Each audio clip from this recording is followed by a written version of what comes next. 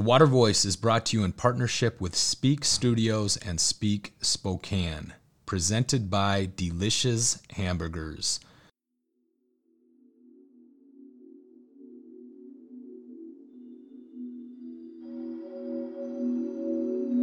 Hey everyone, welcome to The Water Voice. I'm Greg. And I'm Kevin, and we look forward to talking with you about all things water. And startups. And much more. Let's go.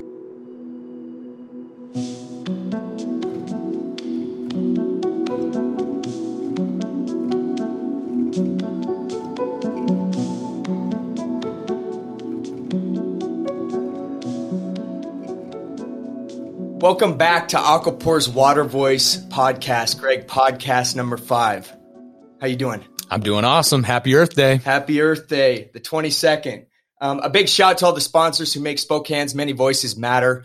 You know, we are proud to be a part of the Speak Studios community. For today's guest, we are excited for our conversation with a person who will, surely bring some spirit and passion to the table. Samuel Ian Rosen, also known as Captain Planet. Coming from the grassroots of his New Jersey childhood lake house and straight from some inspirational moments he had as a child at the Thomas Edison Laboratory. Founder of MakeSpace and current CEO of a software company called Tap. He's an artist, entrepreneur, angel investor, a big thinker, and problem solver. Samuel, welcome to the Water Voice. Kevin, Greg, thank you so much. I'm very appreciative, and it's great to be here on Earth Day. Love that. So I referenced a story about a field trip that you took as a child to the Thomas Edison Laboratory as part of your introduction. It is enjoyable to view those that change the world as being inspired by specific moments, especially when they come from moments as a child. So take me back to that day. What inspired you to want to create multiple inventions in your lifetime? The thing that stood out the most at the Thomas Edison Lab in New Jersey is the beauty of the space. It's this magnificent brick building, high ceilings. It's, what we today as startups enjoy in design and creative spaces. And it was the first time I had seen a lab that, outside of maybe a science lab in school, and I was in elementary school, if I recall, it was a space I had never seen before. And throughout the space were different workshops, different areas. Like someone, literally, it's a place that you can experiment. And for Thomas Edison, that was in the physical world. Software didn't exist yet. And very much startups, I think, are channeling that energy today with open spaces that a startup might have a 3D printer or something, those types of tools of the time. And that's what overwhelmed me the most was this feeling of like, I can be a tinkerer. I can experiment in this creative space. And what I realized that the modern version, as I grew older, the modern version of that for me is software. Wow. So well said, Greg. Yeah, that's really cool. I like how you talk about it gave you the inspiration or the kind of the pathway to tinker with things. I think that we don't have enough tinkering going on in the world today. I think that at least in the US, it seems like people get put on this path and this defined path that seems like the right thing to do. I think we need more tinkering. So that definitely sticks out to me. What a amazing thing to learn at such a young age, because it put you on this trajectory to where you are today. And I mean, that's a long time to be inspired. And so it's going to be very exciting to see what comes of your storied career. I appreciate absolutely. And one more thing I wanted to add was the creativity of the space also had a library. And I went to the University of Virginia, where we learned that Thomas Jefferson didn't want students to be freshmen or seniors. They wanted them to be first years and fourth years, in the vein that learning and education never stops. And in his office, in his lab was this massive library that had, books, information. And that is another thing that has stuck with me, which is that, in order to be successful, we often think about what's the actual, thing we might be working on. In his case, the light bulb, the filaments. But there's also the opportunity for us to continue to educate ourselves. So it really stuck with me that this person who we see as and revere as one of the best inventors of all time never stopped educating himself and surrounding himself with information. Wow. It's really cool. Yeah, absolutely. It seems as though some of your environmental passions stem from growing up on a lake you saw change in front of your eyes. So as a kid, you're swimming in the summer, you're ice skating in the winter. You're a great ice skater, by the way. So it's like a kid's dream, right? But as time went by, you notice some changes happening to your North New Jersey lake. Describe to us the changes that you saw and ultimately why those were happening. Fantastic, and I appreciate the question because I think many people in the who are listening can relate that there is nothing like nature, being immersed in nature, and I think the massive freedom, the expression of freedom is like going on a bike ride by yourself as a kid. And I lived in this safe lake community that I could really start to explore and be kind of at peace in nature. As you said, I grew up swimming and boating and fishing, so I loved water. The first thing I noticed when I was probably in middle school or high school was the algae blooms from the fertilizer. I noticed that immediately. There were summers where we couldn't use the lake at all. We could not swim, as the lake tried to prevent these algae blooms from happening. They even so far, it was a man-made lake, so they even so far as went to drain the lake and dredge the bottom of it to try to remove some of the chemicals and the pollution that I guess was at the bottom of the lake to try to improve the ecosystem. I also noticed that the stream, the water that was going into the lake itself, started to trickle, to decline in volume. And if I have the understanding correct, it had something to do with a hydroelectric plant that was built on a lake that fed the stream that this lake community built, a man-made lake. So there were these events that were happening that caused my happiness to decline. That at an early age then compounded when I got older as a hockey player, because then the lake stopped freezing. And I started to notice this probably in college. So when I was in high school, we had blizzards. In college, I couldn't skate on that lake anymore in the winter. So it was really these events that were declining my happiness that started to attune me to something is going wrong in our environment years before I think we're starting to really have in the global consciousness of issues with climate or the discussion around it. It's really a reflection of the larger issue, that we're facing today, here on Earth Day, where we're seeing how interconnected our Earth is and how humans are so connected to our Earth. And so great answer, Greg. I want to let you transition into his MakeSpace days. Yeah. I'll get into that. But what you just said, Samuel, is like, it's deep. It's profound in a few ways. I think we're to this point now where, climate change is obviously very real and it's starting to affect people. And before, it didn't matter. It was like, in our own little bubble, we have clean water and, we're spoiled, developed world, Americans, we have clean water, we have sanitation, we have all these things. But you speak of that experience as a kid. And I go back to 3, 4, 5 years ago, even where we've had horrible wildfires in the summer. And it's like, suddenly we can't go outside. So I can't be outside playing with my kids. We can't go to the lake. You're inside. So you don't, breathe in this bad air. And suddenly it becomes very personal. And so I think everyone can relate to this in some way. And that's why I think the consciousness, the idea of understanding what's happening and how we can make small incremental steps, everyone, is such a big deal. So that's just a comment on that. I appreciate you sharing that story. Well, and I appreciate your reflection as well, especially, a man with children to then have that protector role of, wow, like this is noticeably different. And how can I ensure, because, we want to leave it better for the future generations after realizing what the generations before us did. And the founding fathers of our country, of the United States, were in their 30s. So I'm 36. So it really is that pivotal time that it's our generation's responsibility to step up and protect the planet and make these changes so that the future ones can enjoy them. Well, I want to switch gears real quick, and then we'll come right back to it. This will all come full circle, I think. But you are an entrepreneur and a founder at heart. And so you went to school at UVA, correct? The University of Virginia. That's right.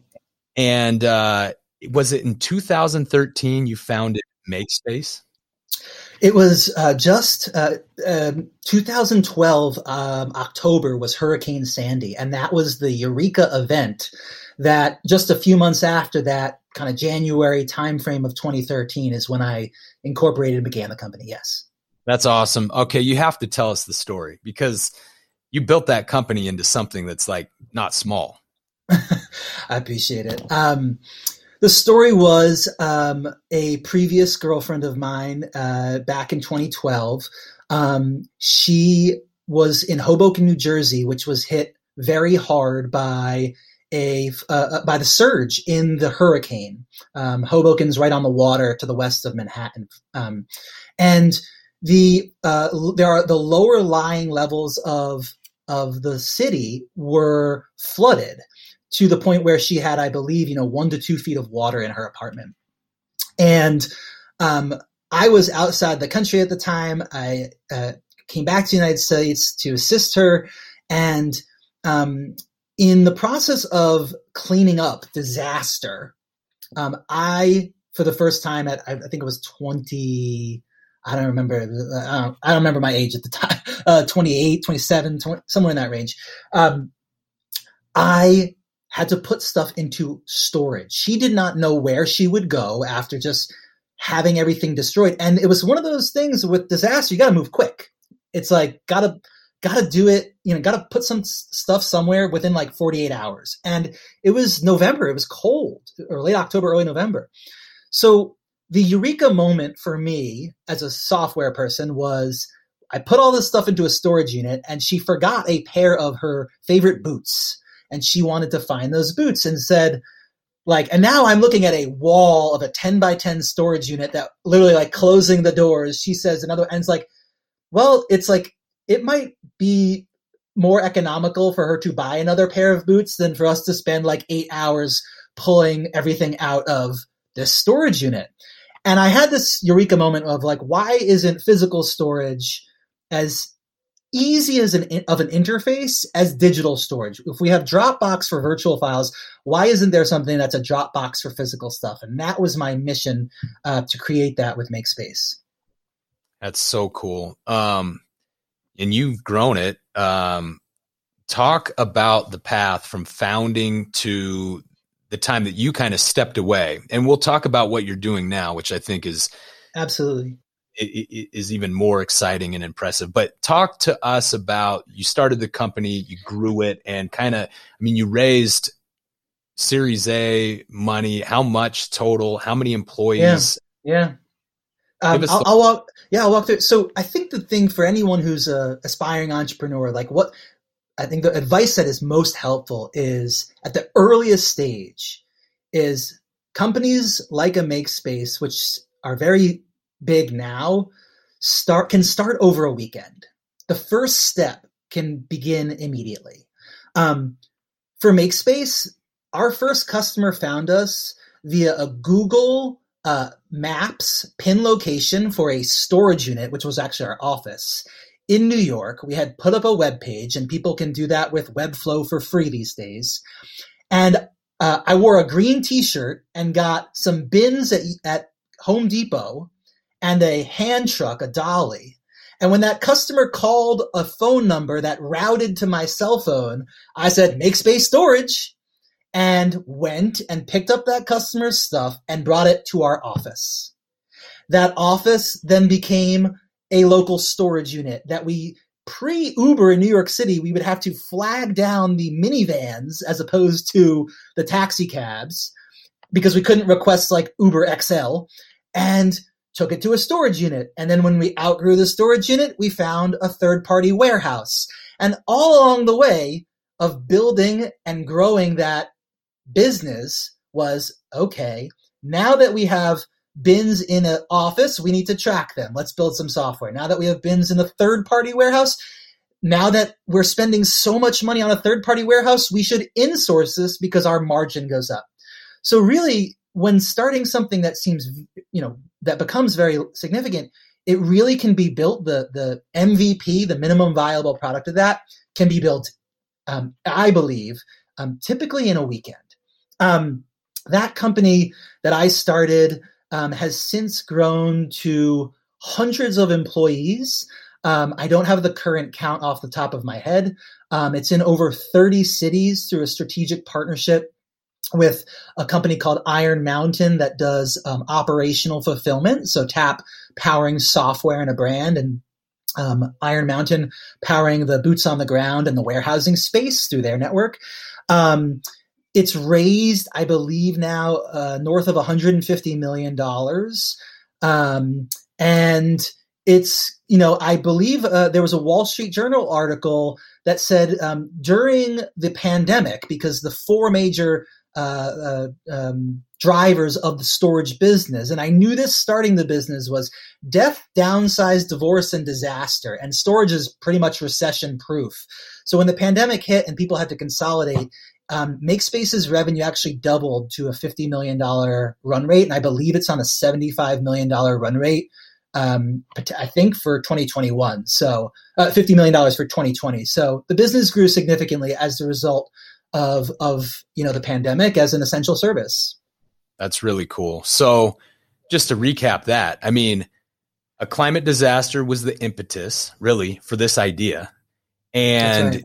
You build the company up, you step away, and you transitioned into your next big idea.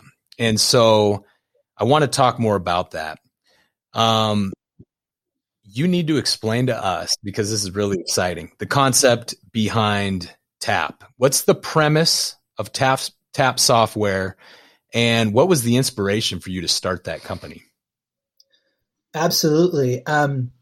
So in my 3 months after MakeSpace, it was a brief period of time. I traveled through an airport with a water bottle that I always carry, a reusable bottle, and I filled up at the water fountain, and the water didn't taste very good. I believe the filter had to be changed. And at the time, there were obviously Uber, and I think either Bird or Lime had just gotten started. There's all these services that you can rate your experience just after using it. And I was like, I need to rate this water fountain and give it a poor rating. So my software brain, my nerd brain, opens up Google Maps, and I type in water fountain. And when I didn't find any water fountains at Google Maps, I had this eureka. People say they drink bottled water out of, quote, convenience, but not being able to find water on Google Maps, in my opinion, is inconvenient. And I learned that because back in college, I worked at another New York company called Seamless, now part of Seamless Grubhub, that put food on the internet. Previously, I'm sure everyone who's used Uber Eats or DoorDash, etc., is the beneficiary of the Seamless team going out and getting restaurants. And I sold fax machines and computers to restaurants to create this network of online food ordering delivery, a company that was started in 1999. I was there in 2005. So what I realized was the power of software to connect food to the internet, but it took it a step further. If you ask artificial intelligence like Siri or Alexa, hey, I'm hungry, it will actually give you search results listings of Yelp restaurants nearby because you asked it a search query. When I asked that query to Alexa, hey, I'm thirsty, or tell me where the nearest water fountain is, it doesn't have a database of where water fountains are. So to me, that is inconvenient. And Mark Andreessen, an extremely well-known entrepreneur and operator who started the Netscape browser, and Andreessen Horowitz, has this saying, which is software is eating the world. So I had this hypothesis, what if we could eat plastic, single-use bottles, with software, not with some new type of hybrid technology of a bottle that disappears after it's used, but with ones and zeros, with code. And TAP is a software company that its mission is to eliminate the single-use plastic water bottle and democratize access to clean water by connecting water to the internet. The first version of that was, let's find out where all of these water fountains are. So whenever I have my reusable bottle, I can just push a button and find the nearest place to fill up. That was the first part of understanding the supply side of a two-sided marketplace for tap water. The demand side, the buyer side, you all, at your homes, you buy water from a utility company. When you go to a station at the airport, you get water for free. It's my belief that that marketplace is broken, that the price of water is completely mispriced. And that paradox is best seen at the airport, where a bottle of water is $4.99 or $5 or $4 to $5, and tap water is free. And I believe as the world moves from a world of water abundance to water scarcity as a result of climate change, that price of water will be the mechanism that is best used to conserve water, to invest in our water infrastructure, which we need to rebuild. And bottled water will no longer be the backup or the fail-safe. We will reinvest in our tap water infrastructure with software. And that's where TAP hopes to create all of this software to provide this service to the marketplace. That's awesome. But wait a minute. So you're telling me that I'm paying $5 for a piece of plastic that says smart water? I mean, it's not a very smart thing. When the plastic bottle lasts for 450 years and we pay 2,000 times the price of the water. That's right. Great foresight with TAP. Incredible to see where water needs to be met. And, I want to go back to one of your earlier points. One of the key cogs to TAP's business model is eliminating single-use plastic water bottles. So now that climate change is at the forefront of the public discussions, large corporations are under more scrutiny for their role they are playing in polluting the environment. And there's a lot of good incentives that are coming from this attention. For example, Amazon believes that they are using 100% renewable energy by 2025 and that they are currently the largest corporate buyer of renewable energy in the world.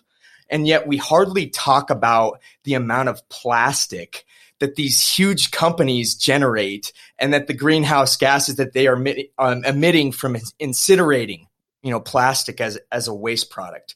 5.9 million metric tons, according to Columbia University. Amazon, with all their renewable energy process, produced 465 million pounds of plastic waste last year. And this is minuscule to the likes of Coca-Cola or Nestle. So if you were the CEO of one of these large plastic producing companies, plastic waste producing, how would you tackle these looming issues within their business model? It's a fantastic question, and it starts to get to the core values of entrepreneurs. I believe that most of the world today has been, that in the modern world has been built on capitalism. And I think that's an amazing thing. There's this famous quote of the ways people have been garnered wealth in the past, gathered their wealth in the past was through pillaging and plundering and stealing and thievery and violence. And capitalism allows a person to serve another person. So in my opinion, the Amazon of the world with their packaging, what goes with it is the amount of time, value, happiness that they have increased for literally hundreds of millions of people. In terms of, let's say, Prime, I think it's like 200 million users or subscribers or more. However, what's missing is social capitalism. And social capitalism takes into consideration environmental factors, human capital, so wages, right? The hourly wage of employees, etc. So that has been largely missing from the capitalism discussion for however long. Let's take Nestle. Nestle CEO would say, we are providing a valuable product, packaged bottled water, to a consumer. And if we stop selling single-use plastic bottles, people will shift their behaviors to drinking more soda. And soda's not healthy, and that's then a public issue of health. That person's correct. People will shift their consumption to sugary beverages. But what do we do about it when the CEO of Nestle pays $200 to extract a value, basically unlimited amounts of water from Michigan? They're not paying the environmental capital of the cost, the true cost of that water as a result of pulling it out of that aquifer. So essentially what's broken is the capitalism system does not take into consideration the full price of all of the costs of goods sold. As a result, if I were the CEO of one of these companies, let's take Coca-Cola, who was the largest producer of plastic that in one of these studies was showing they're the largest polluter based on ocean plastic picked up and an accounting of. What I would recognize is the margin profile, the increase of my profile to my product and my business when I remove the packaging. Here's what I mean by that. Coca-Cola already has Coke Freestyle. This is the machine that you see at the movie theater. Hopefully we'll go back to movie theater soon. That you see at the movie theater or the sandwich shop at, let's say, Subway. That concentrate, when they ship it, weighs far less than the single-use plastic bottles that are pre-filled with water in a centralized system that was only centralized because of technology. Plastic, those facilities used to be decentralized. People actually preferred the local taste of their water, and Coca-Cola concentrate was used to create beverages. New technology, plastics make it cheaper. They consolidate it.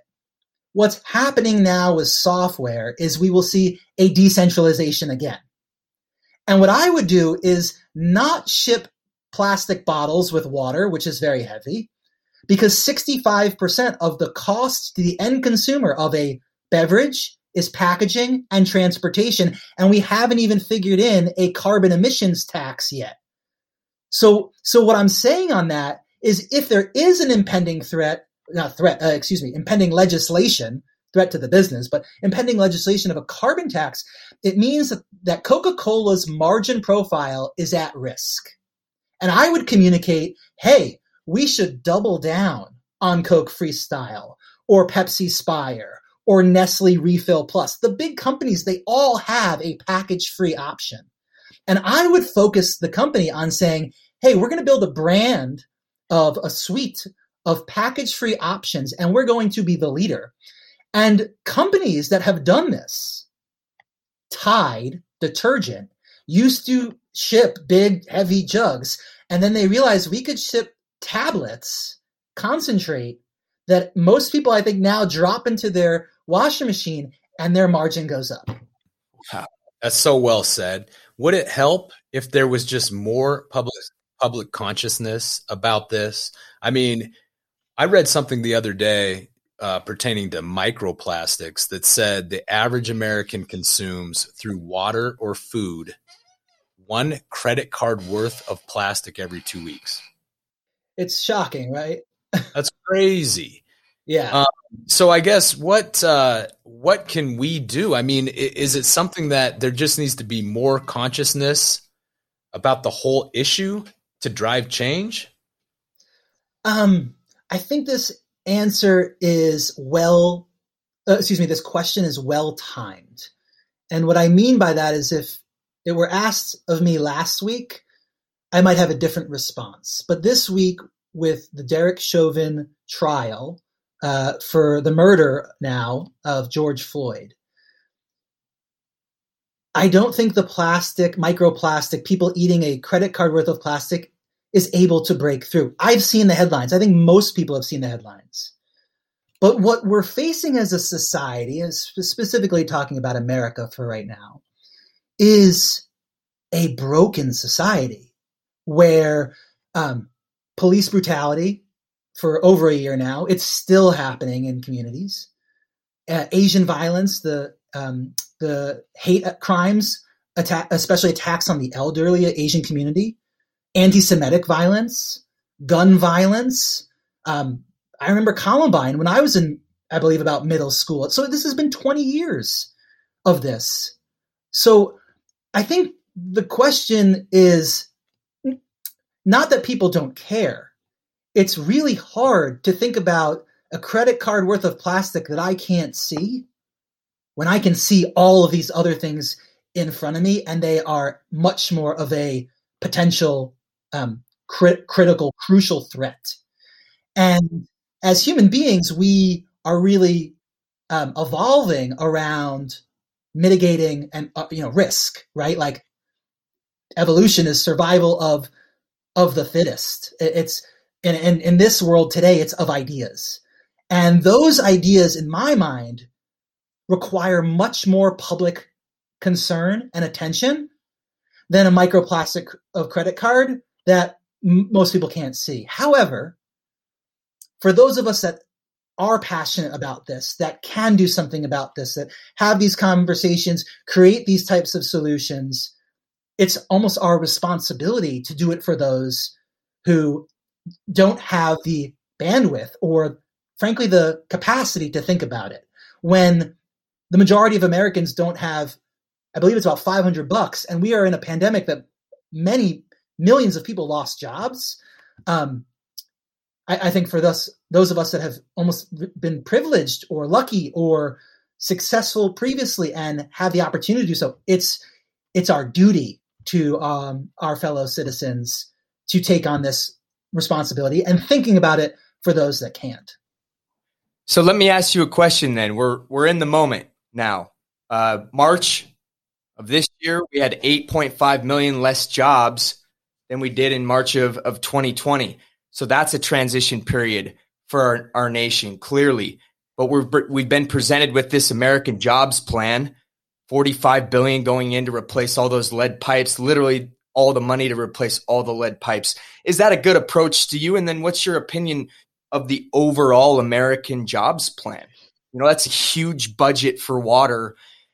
Is it the right amount? Is it being spent correctly? Do we need to innovate now? What's your opinion on all of this?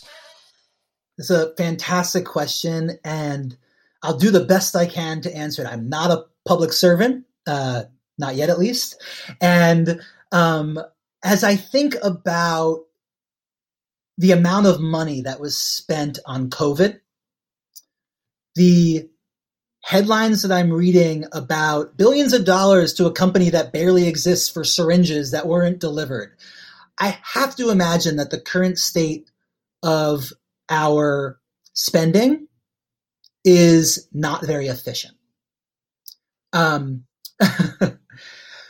When I see the big numbers, I think of the debt that we're going into, and we don't have a going concern. I remember an economics professor of mine I started at NYU before transferring to UVA, and it was like, well, a country never goes out of business. It could just keep taking debt indefinitely. But yes, it could keep taking on debt, but when we don't have money to invest in our people, then all these other things start failing. No matter the amount of money, I believe we need to think like a startup that doesn't have money, because innovation is born not from money, but from lack of it. Specifically, with water, something I know about, the average lifetime of a water well, let's say dug in a developing country, is about 2 years. 50% fail at 2 years, right? The main reason is because if there's a well dug and that water is free, people use it. And ultimately they splash water on the ground, and then bugs develop, and then animals are attracted to the bugs, and then there's a break in the well, and no one takes care of it, and it becomes this tragedy of the commons, and it's a dilapidated infrastructure. So we spend all this money, and it breaks within 2 years. However, with software, an IoT device, and mobile payments, we can create a local economy, and there's a company doing this, and this is part of TAP's vision as well. You can create a local economy that's primarily women that's one of the top 5 ways of getting reducing carbon emissions is the education and better improvement of women and girls. I believe UN Sustainable Development Goal 5. But we can create a local economy of operators to take care of that infrastructure, have the money, create jobs, reinvest, build more wells, bring more clean water people by changing one thing, the price, by changing one thing, it going from a free well to adding some software. So the bill, which I have not read, which I don't even know how to apply for or help others to apply for, is a massive amount of money that I imagine will be misspent in some way, inevitably, unfortunately. Will definitely get hardware replacements, which is a great thing. I think there's a major need for software in the space, and that's where I'm trying to position myself in the bill itself, is to start providing this type of software to everyone making those hardware upgrades. That's awesome. You hit on so many good points, and I have read through the bill, and what it is, it's just a huge, more of the same centralized approach to infrastructure. You touched on decentralizing water infrastructure earlier, and I think this is so key and so critical. And the reality is federal government is a total, misallocator of capital. Okay. It's just going to go to whatever biggest, project or contractor can get their hands on it. It's going to be more of the same. What's interesting, the United States, we're at a pivotal moment right now. If we're going to get serious about a green economy, green infrastructure, and things of this nature, we need to have a major look in the mirror. Here's a story that I heard yesterday. There's a huge nickel mine in Russia. We need shit tons of nickel to go into lithium ion batteries if we're going to electrify our country. Okay. Tesla batteries of all kinds. We are sourcing, or Tesla is sourcing, a majority of their nickel from this mine. It has flooded now 3 times, and they're not going to get all the water out of this particular mine for what they're thinking could be up to a year. And that is going to cause a 35 to 40% shortage on nickel, which could drive up the price now of a Tesla 2 times. Okay, so here's my point. Why is there only one nickel mine functional or operating in the United States right now? It's because mining's dirty. It's nasty. It's, there's this whole thing to like getting nickel out of rock and leaching this material out and, producing a base metal. But my point is, if we're going to have these huge centralized systems that are fragile to any little shock like this, there's no way we're ever going to get there with this. I saw Biden talking about, how he wants to reduce emissions by what do you say, 50% or something. Good luck, buddy. Good luck. You're going to have to think about this whole infrastructure package differently. I think the beauty is there is enough capital and startups and people thinking about it very differently that it's going to happen. And it starts with what you just talked about. What I interpreted it as is local, hyper local water infrastructure. That's going to be the future. That's something that we're working on pretty passionately and diligently here at Aquapore. But keep the raindrops where they fall. Yeah. I want to throw off the narrative a little bit. I want to push this for you. Do you think that drinking water and stormwater can ever coexist as a freshwater asset? I saw you crank your neck. Tell me. Huh? All the water. This is one of my favorite things when people ask about this, or all the water we drink was once dinosaur pee. People, when we think of this toilet to tap, right? It's the recycled water. Oh, I'm not drinking that water out of the toilet. It's like, no, you're literally we're drinking dinosaur pee. All the water that has ever been here, all the water we have, and all the water that we will have is the same water. 1%. All the water on the world is 1% of it's fresh water. It's all we're ever going to have. And the clean water, because of things like nickel mines or fertilizer or all the environmental factors, that availability of clean water is declining, right? So to your point, when thinking about stormwater, and on the previous part we talked about with the decentralization, I think what's going to happen from the bill that we just talked about, the infrastructure development, is an opportunity for vendors to sell decentralized systems to, as Kevin, I think you said, keep the water where it is. The transportation of water is extremely, in my case, extremely inefficient. The transportation of goods, as we saw with the Ever Given, is extremely inefficient. The rise of keeping water in a given location by using aquapore bricks to clean that water there, like making that water more clean, to using things like atmospheric water generators to generate water in a local environment. These are all ways that a decentralized smart water grid will be built. These are the opportunities for you and me, water entrepreneurs, to offer solutions. And my hope is that there will be some people in the government who think like a startup and not just see how much money is available and grift, but use those resources to enable and to build and to become leaders of green infrastructure, both software and hardware, for the entire world. That is, I believe, America's one of our biggest opportunities going forward. Hey, man, you got me so fired up. Oh, man. Okay. So one next question for you. Multilateralism is a part of the conversation. The Sustainable Development Goals. We talk about SDG 6 for us, for water, right? You're living in Germany right now. Germany is progressive. Germany's got a lot of things figured out. So where are you at with the United Nations, these Sustainable Development Goals, and ultimately trying to be net neutral, carbon neutral by 2050? Can we get it done faster with innovation? Or do you think that that's truly the model we should base it on? I'm trying to understand the question as best I can.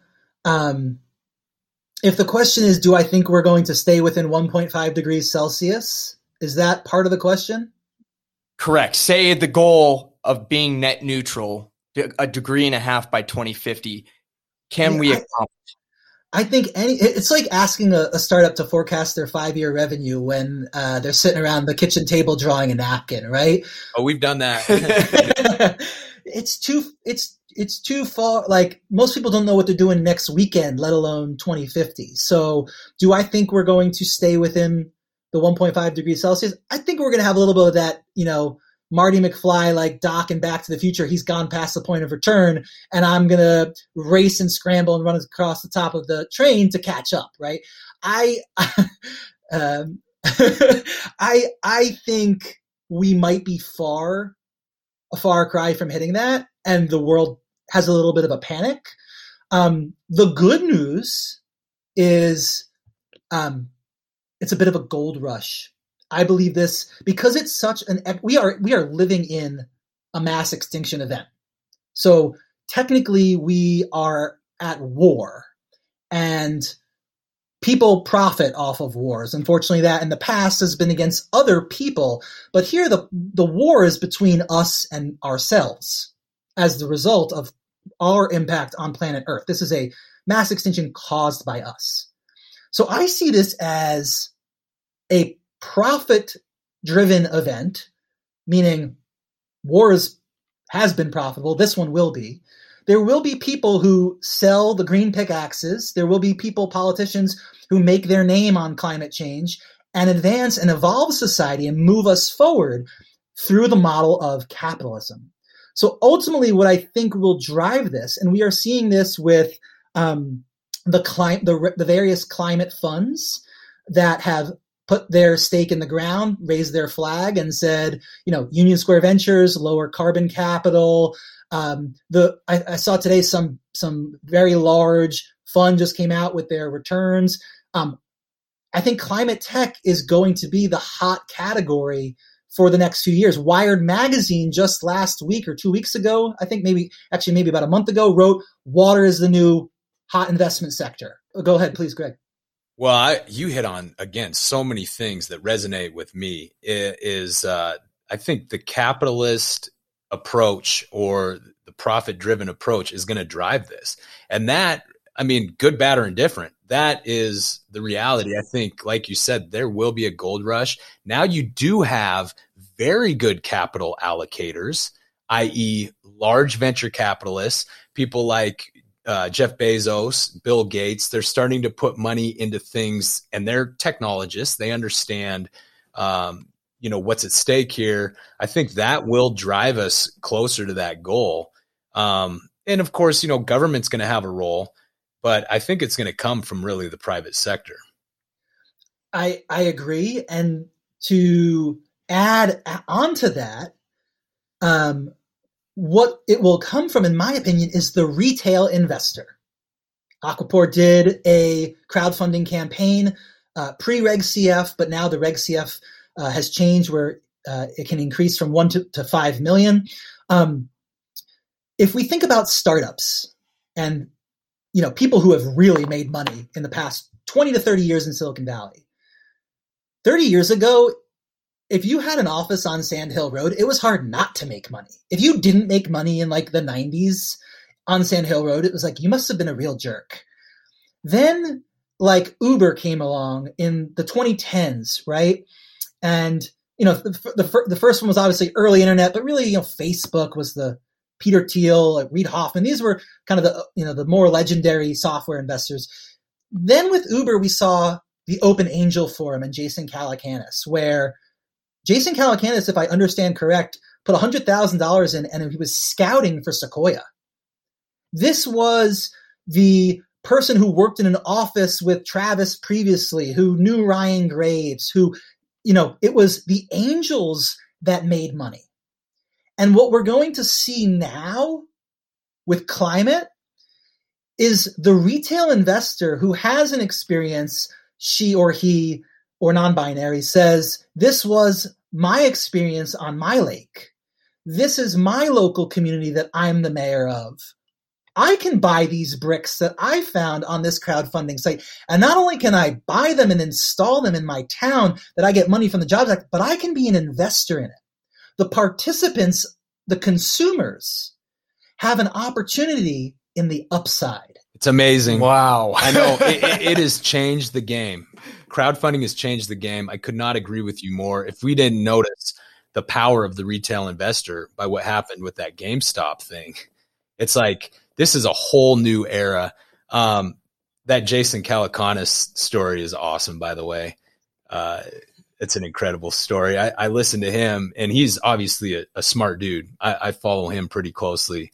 But you're right. It's the next level now of the little guy has an opportunity to get in on something that he understands, that resonates with what he or she is doing.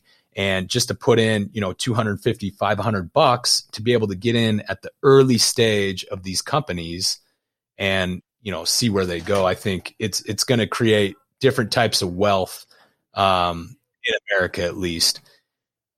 Samuel, listen, we have like 2 minutes, and I think we need to do a round 2. Quite frankly. Yep. I think that's definitely got to be in the cards. We could do it next month. But unreal. I know we're barely scratching the surface. We barely scratched the surface. We have a bunch more we can cover. Unbelievable. Yeah.